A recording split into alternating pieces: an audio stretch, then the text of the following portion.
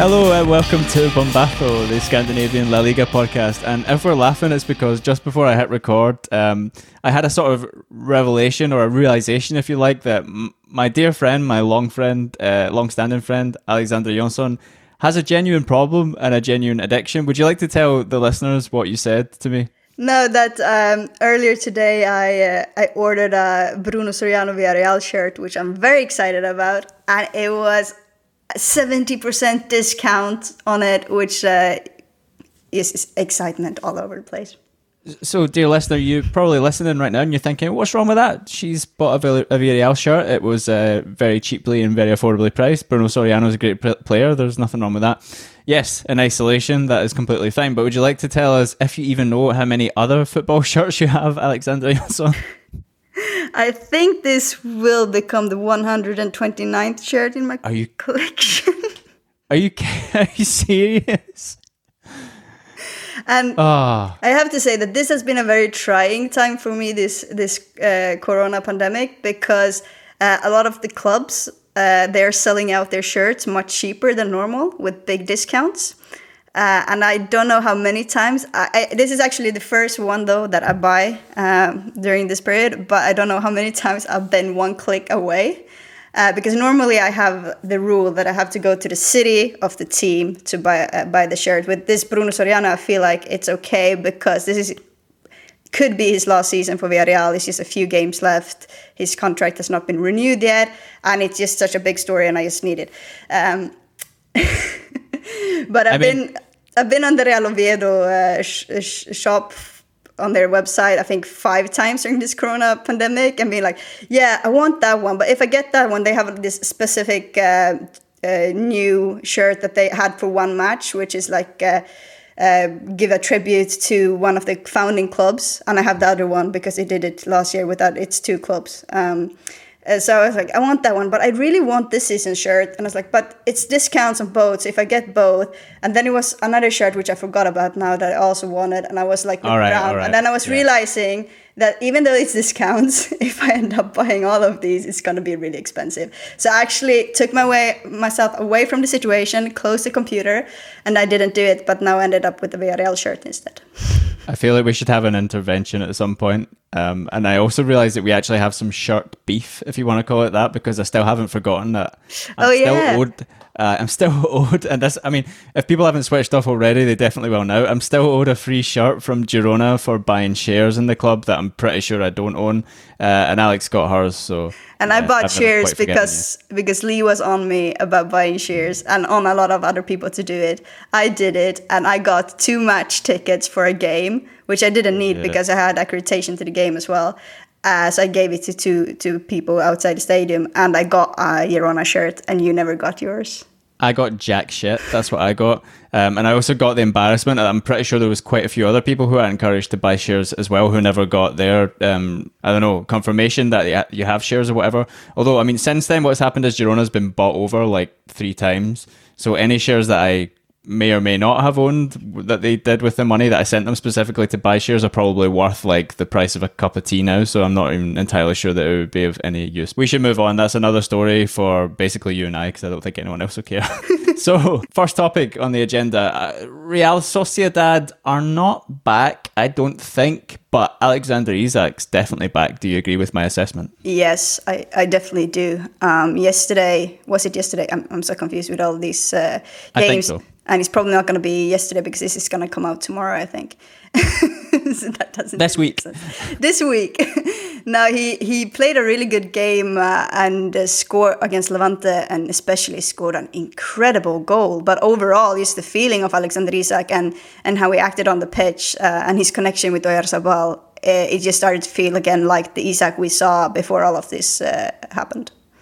If Porto had been a little bit better in his decision-making, he could easily have had an assist as well. Maybe he didn't get a shirt from Girona either when he left. I don't know if that's what's bothering him.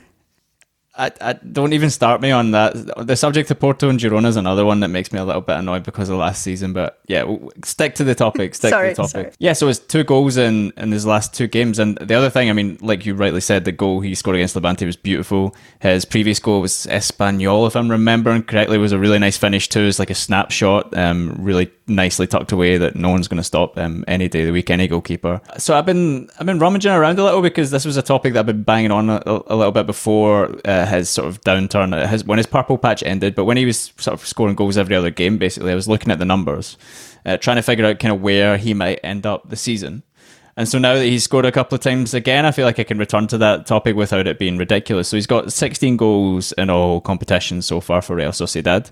They have 5 games left to play if you include the 4 league games and the Copa del Rey final, if and when that eventually happens. So he has 5 games left to score, and I would hope, and I would wager that he'll score at least once in those games. I don't think his goal scoring is over for the season. But already, those 16 goals are more than John Guidetti's best season in Spain, which was 12 in all competition in 2015-16. Better than John Carews' best season in Spain, which was 14 for Valencia in 2000-2001.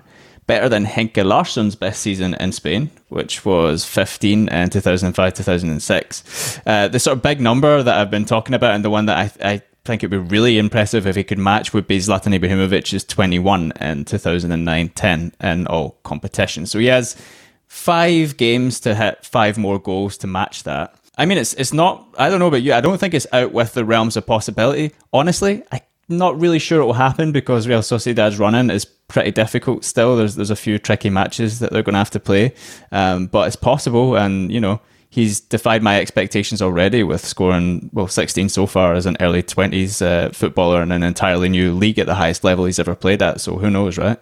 Yeah, and I saw a quite interesting stat as well, is that he's been involved in a goal every 97 minutes this season in La Liga, or in, I don't know if it's in La Liga or I think it's in total for Real Sociedad, which is incredible. You think about it, it's a 20-year-old kid, his first ever season in what is probably, is the best league in the world, and doing that in a new country. Also, how he's learned Spanish is incredible. We saw him after the last game at Anoeta when he was interviewed by Dani Mendes, who we had on the podcast not a while back, and he's doing perfect Spanish. And we're not only talking about the fact that he suddenly speaks Spanish, because he didn't speak Spanish basically before the break. We hadn't seen him speak Spanish in any interviews, and he comes, and the way he speaks, it's the accent is really, really good. He's not stumbling on any words. Might not be the most difficult answers, but it's just perfection, everything in the way he says it and how he says it, and he understands all the question, even if they are coming quick. And you can also hear Dani, how he realized that he's understanding, so he just goes quicker and quicker. And he also told me afterwards, Dani, that he was super impressed, because last time he interviewed Isaac, he did it in English, and didn't all expect him to have that level. I don't think we did either. Yeah, it's funny. I mean, like I was genuinely blown away, and I'd set a fairly high standard with people when it comes to languages, because I think a lot of people could maybe do a little bit better, and you kind of overstate how difficult it is. Like when footballers in particular, when they've been living in a country for like 5 or 6 years and can't even like utter like 4 words in a row, I feel was like not really much excuse for that. But no, I mean, I was genuinely impressed, and I got a little bit of pushback from some people on Twitter, which I realise is probably because Isaac has really strong associations. For those of you who don't know, with AIK, or AIK, I guess you would say in English. So often when you do anything to praise Isaac, because like sort of AIK fans are really, really over the top in praising him, you get a little bit of sort of people rubbing in the other direction, you know, fans at other teams in Sweden or whatever. But I mean, honestly, to do a pitch side interview like that, live, you don't have any opportunity to, like, you know, take your time and think about things, to understand everything that was being asked of him, fairly fast paced, like you said. It's genuinely really, really impressive, and it just shows, I mean, his integration like on and off the pitch has been exceptional and completely ahead of schedule. I would never expected for him to be speaking or to be understanding Spanish as well as he is already, and for him to be performing as well as he is already. So all credit to him. And also a bit credit there to be given to Real Sociedad, I think, as well. We talked about it before, how good they are at developing players, but I think it comes to these kind of things as well outside of the pitch. Because I don't know how it is with other clubs, but I would know that at Real Sociedad, they have like Spanish classes that they make sure that are accessible for the players, and they help the players very much. They take them there together, and they have them in the same kind of classes, or if they're on the same level, and so on. And there's a lot of other things around as well. There is such a good club, I think, if you are a young player coming from another country, in order to be able to adapt quite quickly. They just do make everything a lot more smooth for you, I think. Yeah, I mean, the only, I suppose, negative thing about this week is that I would say now that after that draw against Levante, and I got the impression that Imanol was a little bit irked actually about how they kind of let it get out of their hands because he felt like they made a kind of stupid mistake. But for me, I think their chances of fourth place now are pretty much done and dusted. I think they're out the window. Sevilla are 9 points clear of them in fourth. There's 4 rounds left to go. I mean, it's not mathematically impossible, but I think to expect Sevilla to drop that many points, to expect Real Sociedad to pick up the points necessary to close that gap, considering they've got to play some really tough fixtures. They've got Sevilla in a head-to-head, fair enough. You might be able to get something there, but you've also got Villarreal, who are very much pushing for fourth, and Atletico Madrid in the last day of the season. I don't know, but what's your thoughts? I kind of feel like it's beyond them now. I don't really expect it. Yeah, now I think it's a battle for Europa League for them. What we need to remember here is that Real Sociedad and Athletic Club earlier took the decision to move the Copa del Rey final to be played whenever there can be fans fully in the stadium. So that game is going to be played when it's too late to win a European spot, which means that we have an extra European spot in the league table. It means that Real Sociedad and Athletic are losing that opportunity to gain it that way. But both of them are kind of in the same position right now, battling for Europe. So they kind of gained that position by having it in the league as well. And I think that has to be the goal for Real Sociedad, to try to get that and try to focus on just getting to Europa League. And to be honest, it looks really bad for them. Earlier today, I just we have played 7. When this is recorded, we have played exactly 7 matches, all teams since we came back from the break.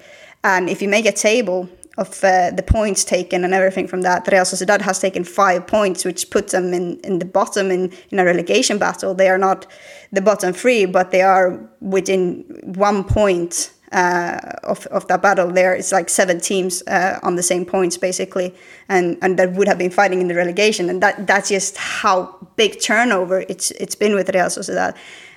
So even though they have looked a little bit better, I would say, in the last 2 games, they got a win against Espanyol. It's important to note that Espanyol are not really good at the moment, and it was a struggle for them to get that win as well.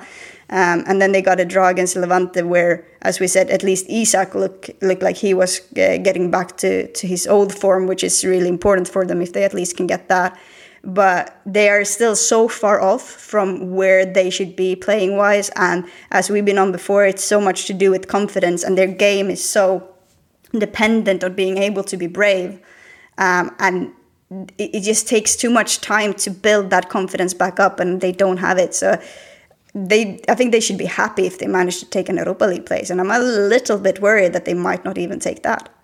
I'll stick my neck out. Well, here's the thing. At the start of the season, we would have said before a ball was kicked, if Real Sociedad got European football, then objective achieved. That's the goal. I think it's because they were so exceptional then before Christmas in particular that we all, and to an extent afterwards, that we all kind of raised our expectations for them. But I'm looking at the run-in just now. I mean, realistically, like if they can take 6 points from 4 matches, they pretty much should have it wrapped up. The point about that, though, is that, okay, they have Granada at home in their next game. That should be more or less done and dusted, I think, considering Granada have nothing really to play for now. But then they got Villarreal away, like you said. Then they got Sevilla at the Anoeta, who are obviously not wanting to drop any points, considering they're trying to tie down 4th place for themselves. Final game of the season, though, is the one for me that I think they got Atletico Madrid away. By that point, I would expect that Atletico Madrid will have 3rd place, again, wrapped up. So they might find that game is a little bit more achievable than you would think. And then the only other thing that I think works in their favour as well is that apart from Athletic Club, the rest of the teams that are sort of more or less within reach of getting a Europa League spot, if we're assuming that 7th is going to be a Europa League spot, right? If the Copa del Rey spot's not there. Then the only other team that's really around or thereabouts is Valencia, and Valencia are such an absolute disaster right now that expecting them to turn things around is... I don't know. Yeah. The only thing with Valencia, though, is that they can somehow just randomly turn things around for like one game or something, and when you're not expecting it, from how we've seen the chaotics of Valencia before, that even if it looks bad, you never really know with them what happens, I think. Yeah, and Valencia's run of fixtures is also pretty kind, actually, looking at it right now. So, yeah. Who knows? But I hope that Real Sociedad, I hope they can not see this as 2 points lost now and see it as a point gained in some way and manage to keep their momentum going and try and pick up some more, because for our sake, not least for the sake of our personal interest, but also for players who we want to see developing and getting the best possible development, like Isaac, like Ødegaard, playing European football next season would be fundamental, I think. So fingers crossed. But hey, we got a lot to talk about today, so we should move on to our next topic. And sticking with the Scandinavians, we have a new Scandinavian in Spanish football, which was unexpected from my part. I didn't see this one coming, but it's pleasant news. So Atletico Madrid have brought a Swede to their ranks. Yes, we have the great Hedvig Lindahl, who has signed for Atletico Madrid, as Atleti's women's team have lost all of their goalkeepers, basically. So they needed some reinforcements. And I think it's a signing that I didn't expect either, but it is quite interesting. It feels, though, because she's so as old as she is, I think she's 39. Or did I make her even older than she is now? Sorry if I did. Long-established Swedish national team goalkeeper, yes. Anyway. I mean, she has years under her belt. She's really good, to be honest. But she signed a 2-year contract, and I think we will see her for 2 seasons at Atleti. But if it's going to be longer than that, I'm unsure about. No, but I mean, I think she's a leader at least, and that I could see how her personality would match Atletico Madrid as a club, actually, and I could see how they would mesh quite well. But yeah, I mean, as a keeper, you can play for a little bit longer. It's not unusual for a goalkeeper to play into their early 40s, even if they look after themselves. So they could definitely get 2 seasons out of her, I think. But yeah, it was completely unexpected and a pleasant surprise from our point of view. Yeah, and so a little background maybe. So as you said, she's really good and really established goalkeeper. She's been around for a really long time. I remember when I started to go and watch football when I was a kid, she was playing for Malmö FF's women's team when they still had a women's team before that disevolved or went their separate ways from the club, and then they have it now again. But she was playing for them then back in 2003, and I remember going with my aunt to watch some games. So that's how long she's been around. And then she's been playing in Sweden. She's been playing for Chelsea for quite a few seasons. It ended quite badly there. She wasn't really happy with how they handled letting her go. And then she had this incredible World Cup, which I was at last summer with Sweden. And that was her... Now I should have looked this up before, but if I remember correctly, that was her 4th or 5th World Cup. So... she's one of the more established players when it comes to having played World Cup. And it was her 2nd time that she won a bronze at a World Cup. She was saying, though, that this one was a bigger achievement because she felt that she played better. And also because before Sweden was more established as one of the top countries when it comes to women's football, while now other countries have reached their level and gone past them, basically, and also in how much they put into women's football in the country. So she felt it was much more of an uphill battle for them this time, and they did really incredibly. But so it's a very merited goalkeeper that Atletico gets. I think the main concern with her sometimes can be her mental state, and sometimes that if things start going a bit badly, she can have a bit of an uphill to try to get over it, but she can do that as well. So it's gonna be interesting. And for those who don't know about Atletico, if we take it from the other side, is in the same way very established. It's one of the 2 top teams in Spain. Yeah, So Atletico Madrid and Barcelona are the main teams in Spain. They are on another level than the rest of the league, basically. They are the teams that plays Women's Champions League and can do things there. And Atletico this season they are still in the Women's Champions League. I'm not sure. I don't think she can play in it, though. I'm not sure about that. I don't think so. I don't think it would count as being able to register for it. Yeah, that's played in August. But I think it's an historic season for them in the Champions League. They beat Manchester City. I mean, they've got Barca in the quarterfinals. So they beat Manchester City to get to the quarterfinals. That's how it was, and it's the first time in the club's history they've gone that far. So it's a really good club, and they do a lot of work with their women's team, and they really care about it in a way. I'd say many other teams maybe are not in the same level there. So it's going to be really interesting to see. If we take Asllani and Sofia Jakobsson in what is now Real Madrid, that was Tacon before, that's a complete different level. Atletico is on another level completely. So this is a top club. Well, then it's worth pointing out, so Tacon's season, who we haven't spoken about for a while, but because it was so long ago now, that it kind of petered out into a mid-table nothingness, basically, for them. It was a kind of nothing campaign. But now, I guess the more interesting point for us is that we will get a legitimate Swedish Madrid derby, potentially, next season, with Swedes on both teams, now that Tacon are officially Real Madrid rather than unofficially Real Madrid. It means we can label it a Madrid derby, even if it would have been a Madrid derby before on the basis of geographical locations, but now because of the two clubs. So that's cool. And I think it's interesting what you said as well about the level being different now in the international game, especially when Sweden are concerned, that other nations have gotten better and have risen up to kind of meet them. The fact that there's actually now several Swedish players in the Spanish Women's League says something about the level of the Spanish Women's League as well, because not that long ago, maybe 10 years ago, you wouldn't have had people from Sweden choosing to play in Spain. Yes, less than that. Yeah. Way less than that as well. It's changed quite rapidly. I think it still has a very long way to go. Like I said, Barcelona and Atletico, they are very different level than the rest of the league. And I think that's one of the things that maybe Sofia Jakobsson and Kosovare Asllani didn't realize, that it's that big of a difference just within the league itself.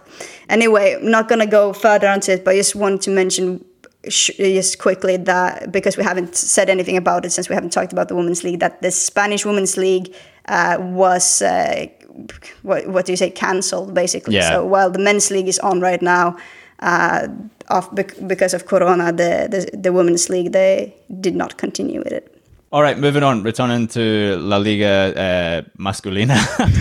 Returning to the Men's League. We have what is always a fixture of note coming up tomorrow night, although I guess by the time this is released, it will be tonight if we're talking about Wednesday. The Barcelona derby, where if Espanyol don't win, they are officially relegated from La Liga. So quite literally the worst possible circumstance that I think an Espanyol fan could really imagine themselves in. Hey, it's football, things can change, but I think even an Espanyol fan would begrudgingly admit at this point that it's highly unlikely that this doesn't happen given how their seasons have gone. With Espanyol, I have felt for a while that they're a club that's lost their way and has sort of lost their identity, and it's been kind of gradually coming for a long time, but I mean, it's over 10 years ago now, but this was a team who used to play in cup finals, both domestic and international. It was a team who, if you look a little bit further back, had a stadium that the fans loved in Sarriá and had a very clear identity, neighbourhood barrio identity in Barcelona. And for me, what's happened to them is a combination of different things, but I feel like they've lost their sort of niche in the city of Barcelona now, where it's increasingly more and more, if you're a kid and you don't have a family that's an Espanyol supporting family and not passing it down, it's really hard to see how a kid grows up and ends up supporting Espanyol when you have that giant multinational behemoth down the road. And I think you see that reflected too in the stadium. I mean, if for those of you, I don't know, who haven't been to Cornellà Prat, it's a little bit outside of town. It's kind of awkward to get to. You have to take like the not normal metro or subway, but you take the sort of commuter train, I guess you would call it, to get out there. And in my experience, I mean, even last season when they were pushing for Europe, the attendances weren't great. and I didn't think that was a particularly good sign. And on a bad day, it can be genuinely about 2/3 empty. And it's a shame because, I mean, this is a club, like we said, that used to play in finals and who built up a reputation as being a really successful cup team in particular, being particularly good in cup competition.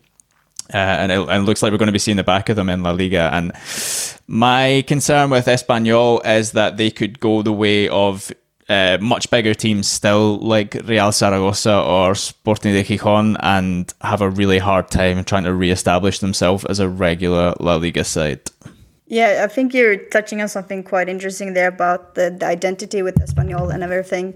I think that when they did the move to Cornellà del Prat, I think it was really necessary for them to get their own stadium because they had been playing at Montjuïc, which is the old Olympic stadium in Barcelona, which was way too big for them. So it was impossible for them to create any type of atmosphere. The big problem, as you say, is when they left Sarria, because that's what used to be Espanyol, that area, that neighborhood. And now, as you say, they are outside of the city, and it's quite difficult to get to that stadium. And even though I think that the stadium itself is quite good, I actually like it. I think you, especially when you compare it to where they were at the Olympic Stadium at Montjuïc before, that you can get an atmosphere in another way. But the problem is that if you can't get the atmosphere, if you can't get the fans there, and when it's in such a remote area, and there's no kids growing up to be Espanyol fans because it's the team of your neighborhood anymore, you lose a lot of what was Espanyol, and it's quite sad to see. Yeah, I think you nailed it. Montjuïc had a running track and it wasn't really a proper football stadium. It was one of that sort of cursed generation of sort of late 80s, early 90s multi-purpose stadiums that thankfully we're not building anymore because they're neither particularly good football stadiums nor particularly great places to see other things. And like you said, yeah, Cornellà is a great, really super modern ground, or at least when it was built, super modern, still holds up well. Great sightlines from pretty much everywhere, but yeah, terrible place. If you had to take that stadium and put it back where Sarria was, which is now like a housing complex, so that's impossible, but you could see how it could have been good. But for me, I think we maybe should have seen this coming, not least because, you know, for how Espanyol has been run for quite a while, but when Rubi decided to leave at the end of last season, when they just secured European football, and you can say, yeah, it's Betis, a lot of people were like, oh, you know, he's a traitor and he's jumping ship, but for me, immediately, the alarm bells went off in my head. I was like, this is a guy that's been around a little bit. He's been at a badly run club before, i.e. Girona. He knows what's coming here, and then so it proved to be they sold their best players, or their best player in the summer, didn't strengthen properly, and then ended up blowing two best players, of course, because Russell went to Atleti as well, and then blew tons of money up the wall in the winter to try and compensate for it, when of course the obvious thing is, well, you need to spend the money in the summer, you can't be playing catch up from halfway through the season, and the managerial merry-go-round hasn't helped things either. So I mean, it's sad but not a surprise is my conclusion, really. Yeah, well, you say we should have seen it coming. I think we did see it coming, to be honest. Like, before last season, I felt, before the season started, that looking at the Espanyol squad, that they had one of the weakest squad in the entire league. So it was more of a surprise that they ended up doing as well as they did. I would have expected them already last season to be further down the table and having struggle, really. But what happened was that Rubi somehow managed to get a lot of these players to overperform. And he especially managed to get the best out of the three key players, which was Marc Roca, Mario Hermoso, and Borja Iglesias. And I think you could see last season that when either of those three players didn't play or were injured, they were struggling a lot. And if they didn't have two of them or something like that, they would always lose. But even just being without one of them, it was like you had Marc Roca in the midfield, you had Mario Hermoso in the defense, and Borja Iglesias in the attack. And having those three and the connection that they had through the pitch together, I think what made Espanyol do something so incredible last season as reaching Europe. Despite not having the strongest squad. And then losing Rubi, who was the one that made this happen and get these players to overperform. And then losing Mario Hermoso to Atletico and losing Borja Iglesias to Real Betis, so you only had Marc Roca left. For me, and then as you said, they didn't do any signings that felt like, okay, they're covering this up. I actually felt like they were one of the weakest ones in the transfer market as well. for me was like Espanyol is going to struggle a lot this season, and that's what we're seeing now. Maybe they are struggling even more than I expected, but I'm not surprised at all that they are down there in the relegation battle, to be honest. And what we'll see now as well is that, I mean, Marc Roca already had been attracting some interest from bigger clubs, but now if and when they go down, he'll go, I would think. It would be highly unlikely to see him stay. Raul de Tomas will surely go, I would think, as well. So anything left that's quality there, it's going to be really hard for them to keep a hold of. But we can probably dedicate a more in-depth look at this if and when that the relegation is confirmed, because there's plenty more to say about it. But it's a sad story, I think, because, like I said, it's a club who at one point in time had a really clear identity and and they still have a lot of diehard fans who really love them but are not loving the way that they've been run, which is a kind of familiar story for us here when we're looking at La Liga, sadly. And you mentioned before that if or when Espanyol goes down, that they might struggle to get back up again. Looking at Sporting and Zaragoza, etc. One thing, though, if we're going to find anything positive with Espanyol's future, I think is the fact that they have an extremely strong youth academy. I think it's one of the most underrated youth academy in Spain, and probably a lot because it's in the same city as Barcelona's La Masia. But if you look at a lot of talents at La Masia, a lot of those players have been at Espanyol as well. And if you look, now this was several years ago I did this, but I went through several years ago I went through different clubs in La Liga to see what team had the most players actually playing in La Liga football who at some point had been at their youth academy, and Espanyol was one of the ones at the top of the list. So they have a really, and even if that was several years ago, they continued to be strong in that area. Marc Roca is a guy from the youth academy at Espanyol as well. So that's one thing that could come to serve them really, really well if or when they go down, and if they start to get trouble to get back up again, that they actually have a youth academy where they can get really good players. Their problem has been that those players have very seldom played for Espanyol. They've been developed in the youth academy and then they sold them, and they've been breaking through in other clubs. So if they could change that narrative and try to keep on to those players and get them out to play for Espanyol, and maybe they miss that kind of thing that some other clubs have, where you get that identity into the players where they really want to play for the club. But that's the one positive I can see at Espanyol, is that they have a strong youth academy.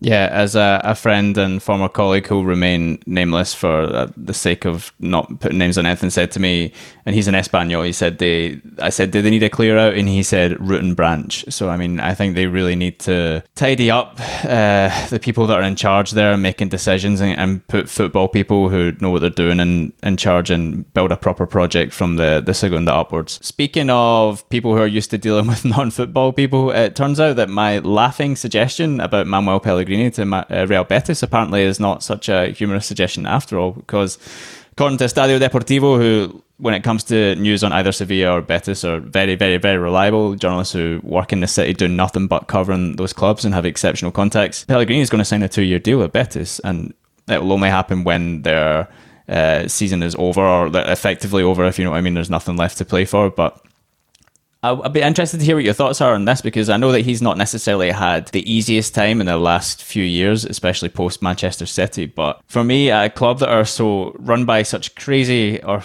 maybe not crazy, but unusual people as Betis are run by historically and currently, this is a guy who has a very good record of performing under challenging conditions, not least at Malaga in particular, I'm thinking of, where he was dealing with an absolute crackpot of an owner, but still managed to get a team to within very, very, very close distance of going to the Champions League semi-finals. It would have been, had it not been for that loss against Dortmund.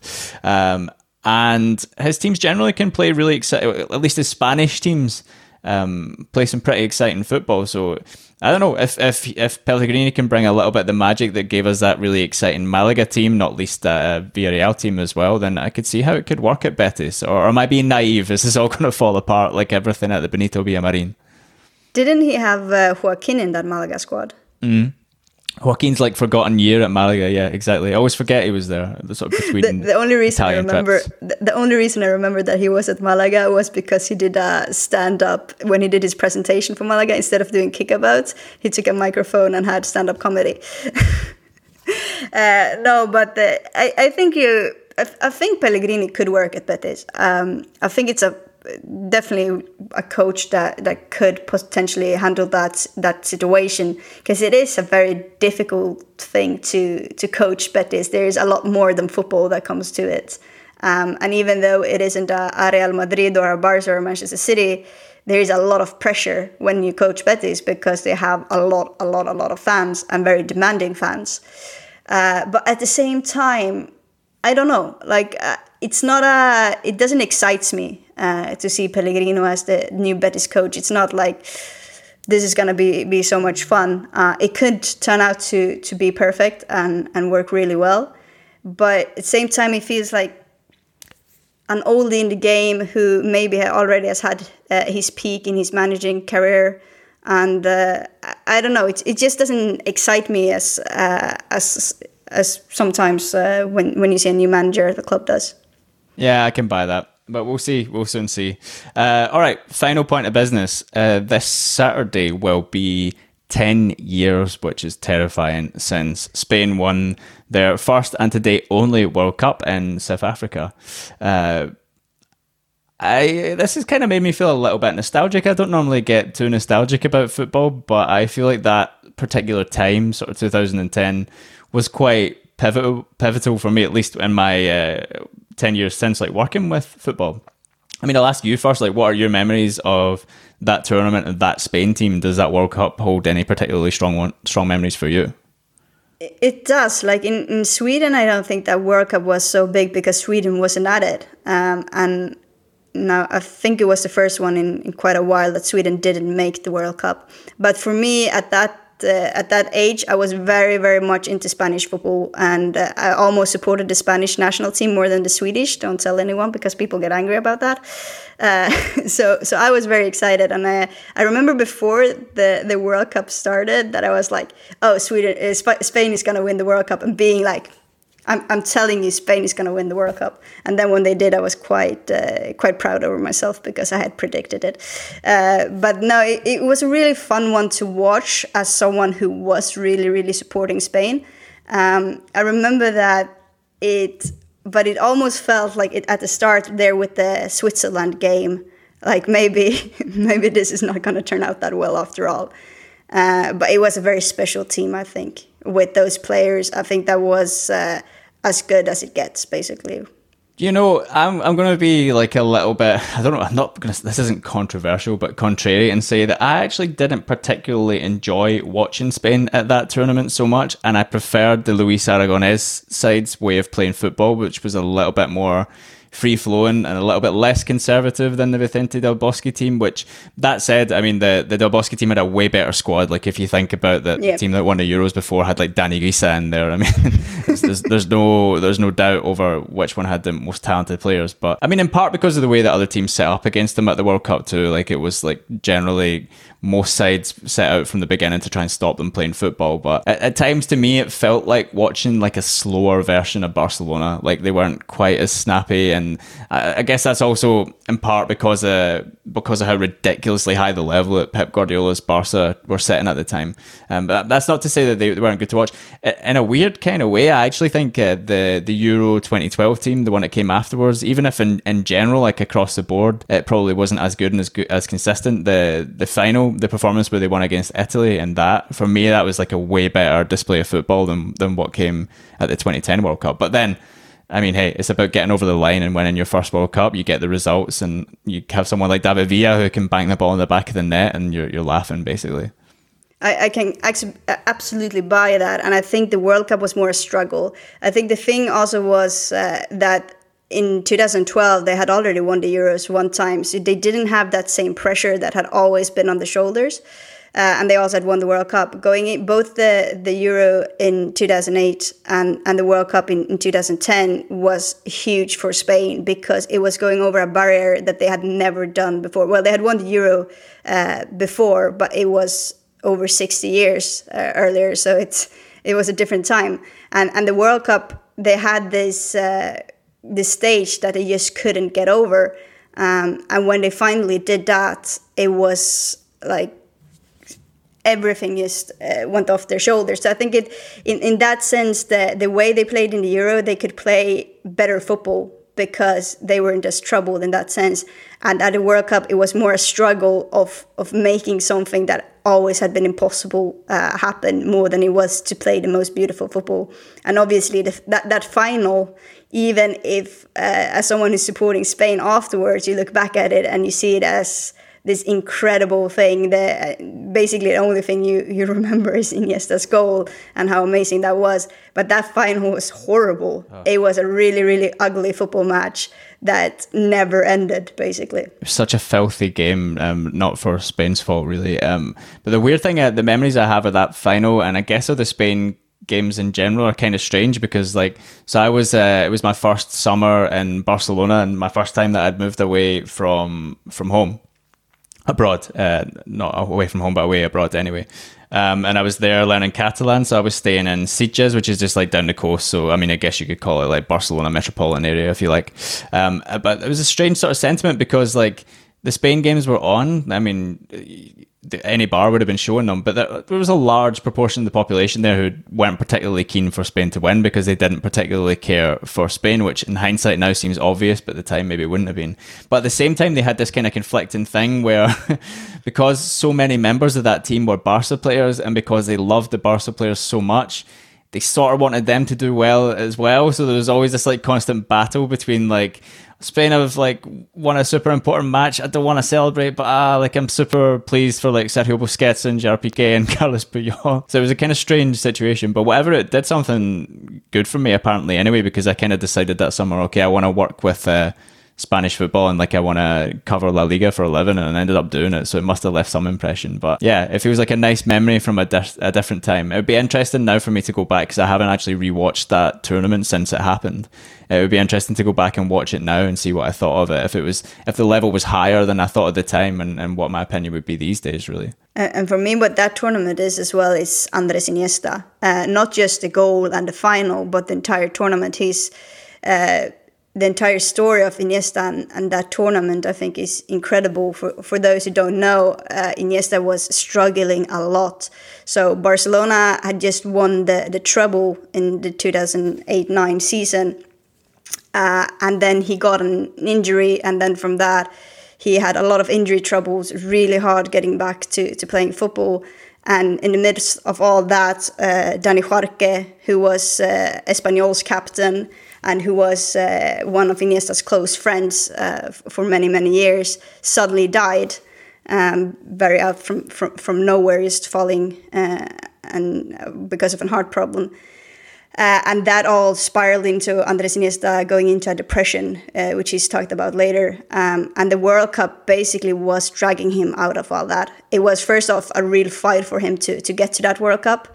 And the fact that Del Bosque named him in the squad to even go to the World Cup, some were questioning that because he wasn't fit. He wasn't fit from his injuries and he was in a really troubled place.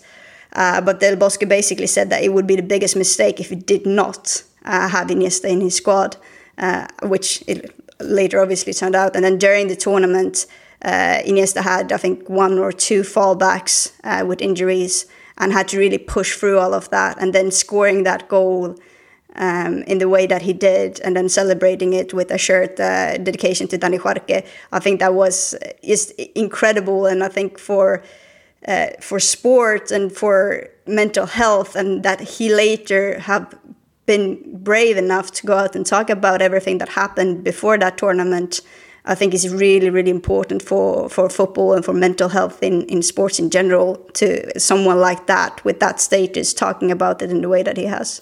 Okay, now that you've said something super important, you're going to make me feel really petty, which my closing point was, and it's nowhere near as significant. It's also the year for me that Xavi was robbed of the Ballon d'Or, and don't give me your Wesley Sneijder bullshit, because Xavi won a goddamn World Cup and he was probably one of the most important players in it, along with winning La Liga. And let's be honest, Barca were a ball hair away from the Champions League final too, and would have won it had they gone through. But yeah, mic drop. That's all I have to say about that. But he should have won it. It was an absolute travesty that he didn't.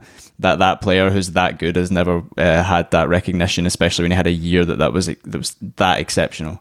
But hey, what do I know, right? I'm sure we're going to get tons of Inter Milan fans coming back to us telling us about how Xavi was rubbish and, didn't didn't have any merits, blah, blah, blah. Okay. It was incredible then.